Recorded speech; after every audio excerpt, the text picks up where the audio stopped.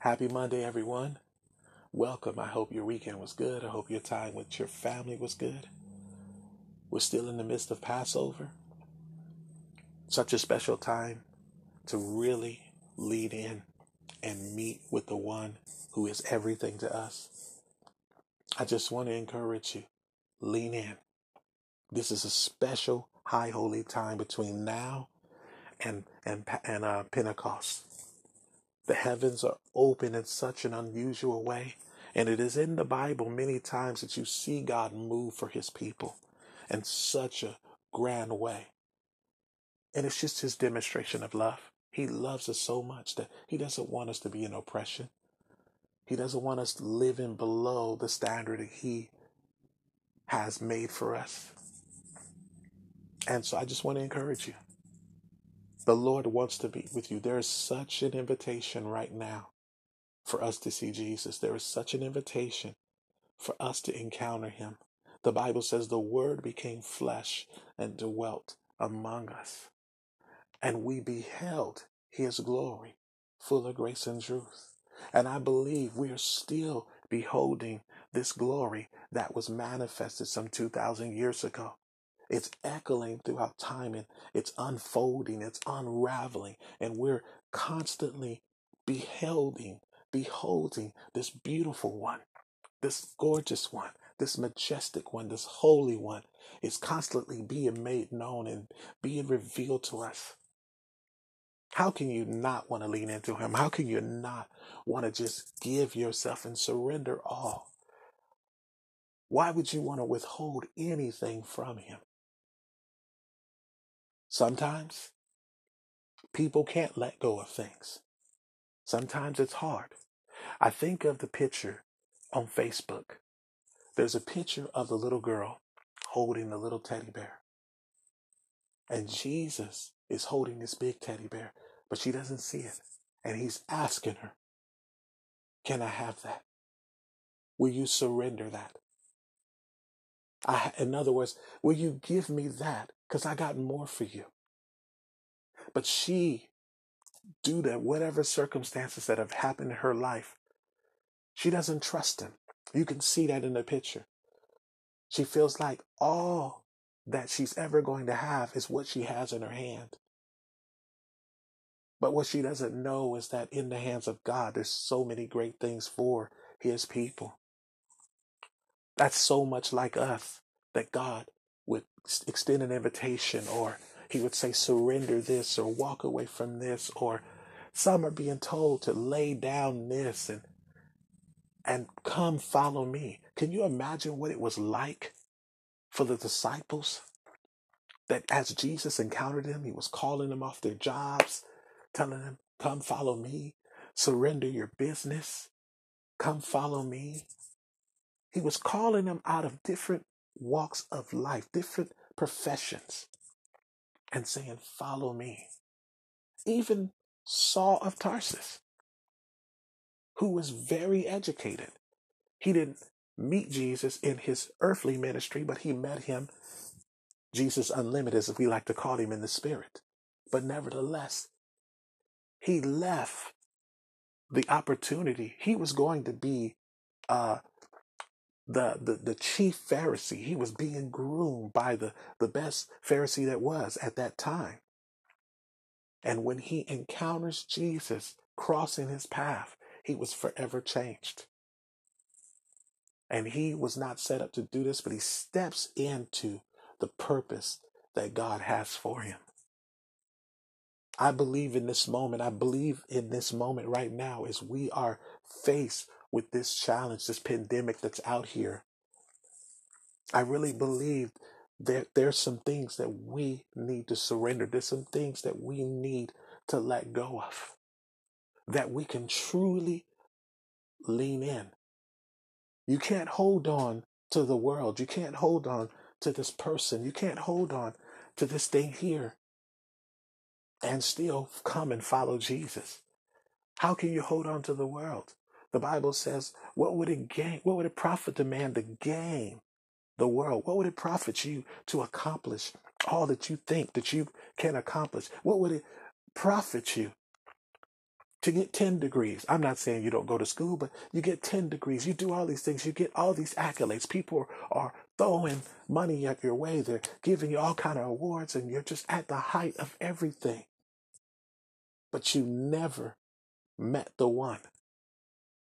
You never surrendered. You wasn't willing to give that up because you felt this is what life was really about.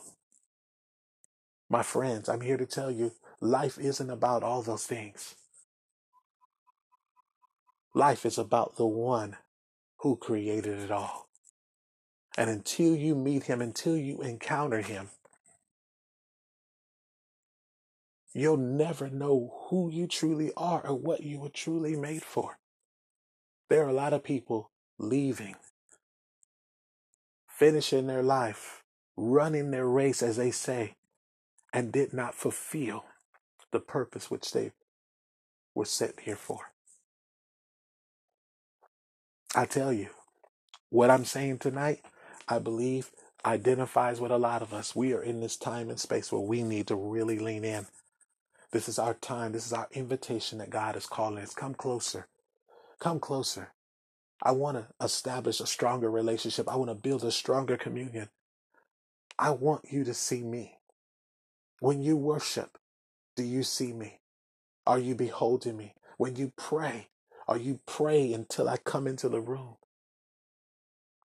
When you fast, is your fast unto me? When you look in the scriptures, when you behold my law, my word, is it truly a lamp unto your feet and a light unto your path? Do you really see me? And I think this is where we're at. It's that there's some that really want to see Jesus. And then there's some who are giving Jesus lip service. The Bible says that you honor me with your lips, but your heart is far from me. Some people say, yes, I will. And then they don't do it. Jesus gave this parable of the two sons. He said there were two sons, and a man, their father, comes to them. And he tells the one son, he says, I want you to go out into the vineyard. And that son turns to him and says, no, I'm not going. And then later regrets what he had said to his father and goes. And then this second son, he goes to and asks him to do the same thing, go into the vineyard. And that son says, yes, I'm going. I'm going. But doesn't go. And Jesus asked one of the Pharisees, he says, which one of these sons did the will of their father? Said the first one. I believe there's two kinds of people that are listening to my podcast right now. Those that will do the will of the Father and those that won't. And maybe you're that one that says, no, I'm not going to do it, but then you regret it and you go do it. And then maybe you're the one that's been given lip service. You've been saying you're going to do this. You've been making promise. Lord, if you get me out of this, I'll do this. Lord, if you open that door, I'll do this. Be careful what you say, because you bind yourself with your own words. I want to introduce you to a character in the Bible who was affluent, who was educated, who was rich, who had it going on in our terms. And he encounters Jesus one day. And as he is encountering Jesus, he comes to him and says, good teacher, how can I obtain eternal life? How can I get this eternal life? What do I have to do to have eternal life? And Jesus responds to him and says right away, who are you calling good? There's no one good except God himself. I love that about Jesus, that Jesus never took any credit for himself. He was never trying to take any honor for himself. He realized, I am sent to point everybody's heart, to point everybody's eyes back to the one who this is really about. He would always say, if you have seen me, you've seen the Father. If you receive me, you receive the Father. Everything was about the Father. And I love that because in the end, the Father makes everything about the Son. It's so beautiful how they honor one another. So let's go keep going further. So this young man encounters Jesus, and Jesus answers him, "Why are you asking me about what is good? There's only one who is good. But if you wish to enter into eternal life, keep the commandments." He says to Jesus, "Which commandments?" Jesus answers, "You shall not commit adultery. You shall not murder. You shall not steal. You shall not give false testimony. You shall honor your father and mother. You shall love your neighbor as yourself." But here, the interesting thing about that, his question to Jesus, he said, "Which commandments?" That caught my attention. It made me think that it doesn't sound like somebody who has a relationship. It sounds like somebody who has a checklist. He says, "So which ones are you talking about, Jesus?" Because Jesus before tells him, you know, keep the commandments. He says, "Oh yeah, I kept them all from my youth." But then he tells him, he says to him, "But which ones are you talking about?" And it almost gives me the sense that he had this checklist and he was trying to just make sure he was dotting all his I's and crossing all his T's. But I wonder, as he was talking about the law, did he realize the law was standing right in front of him? Did he understand that the one that the law was talking about was right in front of him? And he was asking, which of these did I need to follow, Jesus? Which ones did I need to grasp, Jesus? And Jesus is gracefully standing there, engaged in him. And he tells him one by one by one. And then out of his pride, out of his own self-righteousness, out of his feeling of accomplishment, he tells Jesus, the young man says to him, "I have kept all these from my youth. But, what do I lack still?" And I'll tell you, on your best day, your righteousness is filthy rags. You cannot justify yourself to the one who is holy and who is right. But Jesus never called him out. I love that. Jesus never called him out. He just tells him, "Why don't you sell all that you have, give it to the poor, and come and follow me?" I want to ask you a question. How many of you in here, if Jesus said, "I want you to surrender that career and I want you to come do this.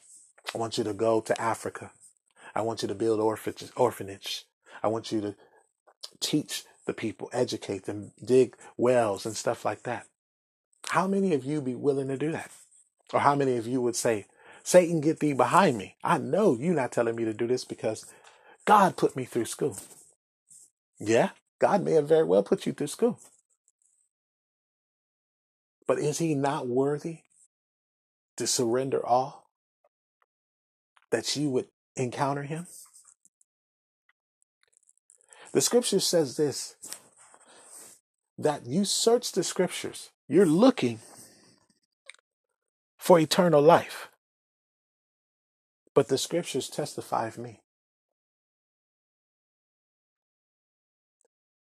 He comes to Jesus looking for eternal life.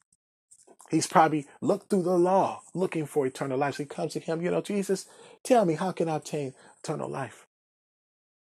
John 17 says this, "Herein is eternal life, that you would know God, the one and true God, Yahweh, and that you would know his Son, our Lord and Savior, Jesus." So the answer to this young man, this rich young ruler's question, was the one who was standing in front of him. But he never saw it. How many times have Jesus stood in front of us through another person and we never witnessed Jesus standing in front of us? We never saw it. We looked past this person. This man was standing in front of the one who is the living word.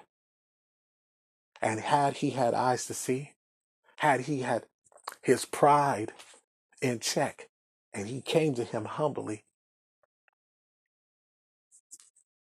it's the humble that see God, not the proud. The Bible says that the Lord resists the proud. And this young man was proud of who he was, proud of himself, and he felt like he was good enough to present himself to this, to this prophet or to this preacher. Maybe he came trying to test him. We don't know. The scripture doesn't really say. But what we do know is that this young man was not willing to surrender all that he had. Some of us get in there, Jesus, you're worthy of it all. Jesus, you're worthy of it all. But what if Jesus asked for it all? Are you still worthy?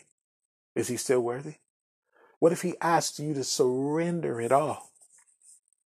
Or there's an old hymn, that says, you can have this whole world, but give me Jesus. You could take it all, but give me Jesus. Now I believe the person that wrote that hymn understood that because they lived it. How many times have you heard that song being sung and you're singing it and you're like, yeah. But what if Jesus actually stood in front of you and said, Selah? I want to encourage you guys today that as we search the scriptures, don't look past Jesus. He's the one you're really looking for. He's the eternal life. The scriptures speak of him from Genesis to Revelations. They speak of him. The Ten Commandments speak of Jesus. Worship songs speak of Jesus. If you're praying, you pray to see Jesus. You pray to see him come into the room. And then you allow him to speak to you. Let's not be people that pray, God, I want to see you. God, I want to see you do this. And then the Lord shows up and we miss him because we're too self-righteous. We're too caught up in our accomplishments.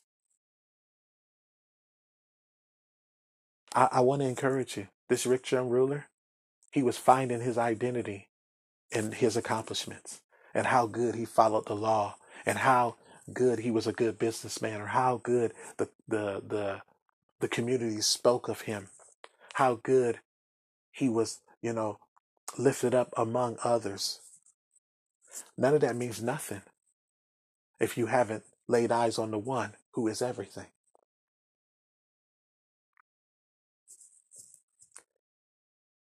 The scriptures, the law, the word of God was never meant for us to measure up to. It was something that was used as an invitation to invite us into a relationship, to see the heart of God, to see the heart of the one, to know his ways, to know why he does what he does. And I really believe some of you are getting an invitation in this season. You are getting an invitation just like this rich young ruler. Surrender it all. Let it go. Come follow me. Trust me. You haven't been this way. I've been this way. I am the way, the truth, and the life. And if you lay it all down and stretch out in faith, your faith is going to bear fruit. And you're going to see the evidence that God is good. I just want to pray for you. Father, in the name of Jesus, Lord, as we are in this situation, I pray for my dear brothers and sisters that they would accept this invitation to dig deeper, to see you. When they worship, to see you, to pray, they see you, Lord. I pray that, Lord, they would not be like the rich young ruler staring at the living expression, staring at the Son of God, staring at the Holy One of Israel, and not realizing that the eternal life you were seeking was standing in front of him.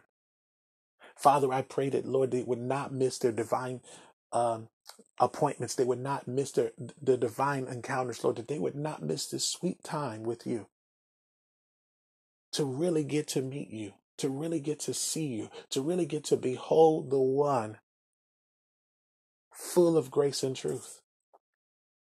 I encourage them, Lord, that wherever they're at, Lord, that you would meet them where they are. I pray right now that you would give them the grace to walk by faith and not by sight. Father, I pray for them that whatever accolades and things that they have accomplished, that they would take those things out of those places and put you there. I pray that, God, that they would surrender those things and they would realize, like the 24 elders in heaven, every time the four living creatures started worshiping, as Revelation says, the 24 elders would throw their crowns down and cry holy, cry worthy. Can we throw down our crowns? Can we surrender it all and say, you are worthy? I will go where you go. I will say what you say. Father, I pray for them right now, and I pray that you would bless their home. I pray that you would stir their hearts. You would provoke them. You would give them such a hunger to see you. We love you today and we honor you. If you want to reach out to me and you want to send me an email, my email address is radiantprayerhouse17@gmail.com. That's all lowercase. Again, radiantprayerhouse17.com. That's my email. You want to shoot me an email, just to let me know, even a prayer request or just how you're doing, or some questions you may have. I'd love to hear from you. It is always a blessing to speak with you, to just talk with you. Until next time, let the words of our mouth, let the meditation of our heart be acceptable in our sight. Our Lord, our strength, and our Redeemer. In Jesus' name, we bless you guys. You guys have a good night.